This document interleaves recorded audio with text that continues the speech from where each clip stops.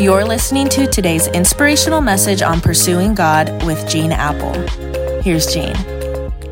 Happy Tuesday. So glad you could join me today.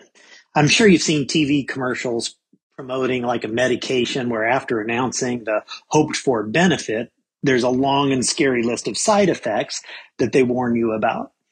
Yesterday, I warned you about one of the side effects of riches, and that is denial. Rich people are often in denial about the fact that they're rich. But did you know if you make $45,000 total household income a year at your house, you're in the top 1% of wage earners in the entire world? Here's a second side effect of riches, and this is going to come as a shock. Rich people are plagued by discontentment. As rich people acquire more stuff, and I'm just warning you, just in case you ever become one, do you think their appetite for stuff grows or shrinks? It grows. Their desire to acquire gets bigger and bigger. The bottom line is, and while this may not be true for you yet, that the more a person has, the more a person wants.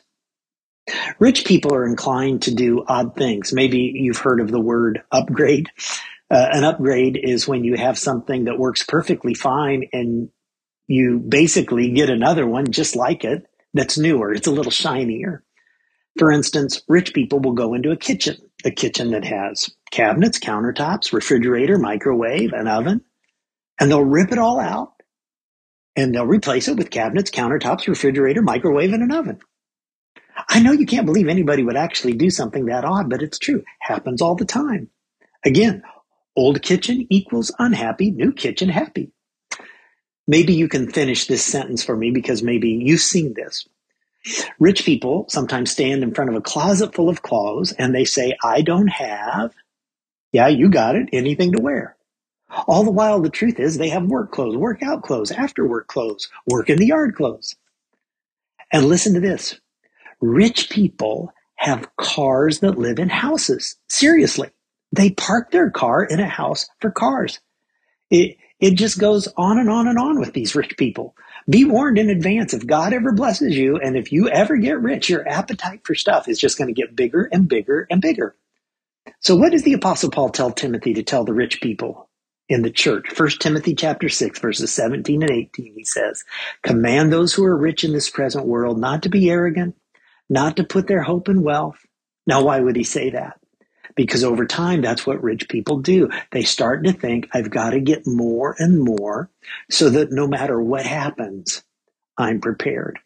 And so Paul says, command those who are rich in this present world not to be arrogant, nor to put their hope in wealth, which is so uncertain, but to put their hope in God, who richly provides us with everything for our enjoyment. Notice, if you want to find life, it's found in the God who gives us everything for our enjoyment. And Paul continues in his instructions, especially for rich people. He says, command them to do good, to be rich in good deeds, and to be generous and willing to share. Command them to do good, to be rich in good deeds.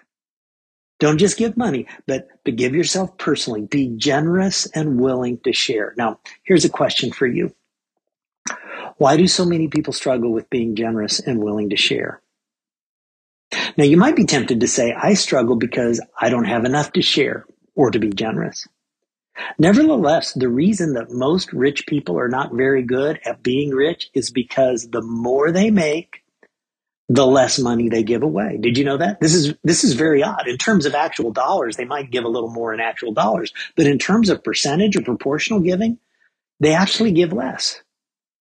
Jesus was all about the percentage, not about the dollar amount.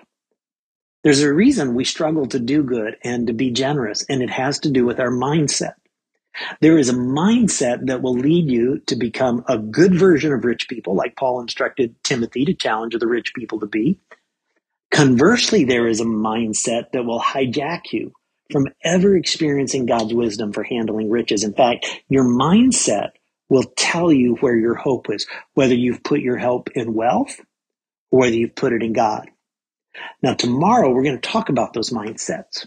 So how about right now, we just take a moment and we pray. And we tell God that we're going to put our hope in Him and not in riches. God, this is a real struggle for us because we like to put our hope in that which we can see, and yet we know that which we can see is temporary, and that which we cannot see is eternal. Help us to remember in a time when the world is at war, it seems like, and there are so many challenges, the one true hope we can put our hope in today, tomorrow, and forever is you. And I ask it in Jesus' name. Amen. Catch you back here tomorrow. You're listening to today's inspirational message on pursuing God with Gene Apple.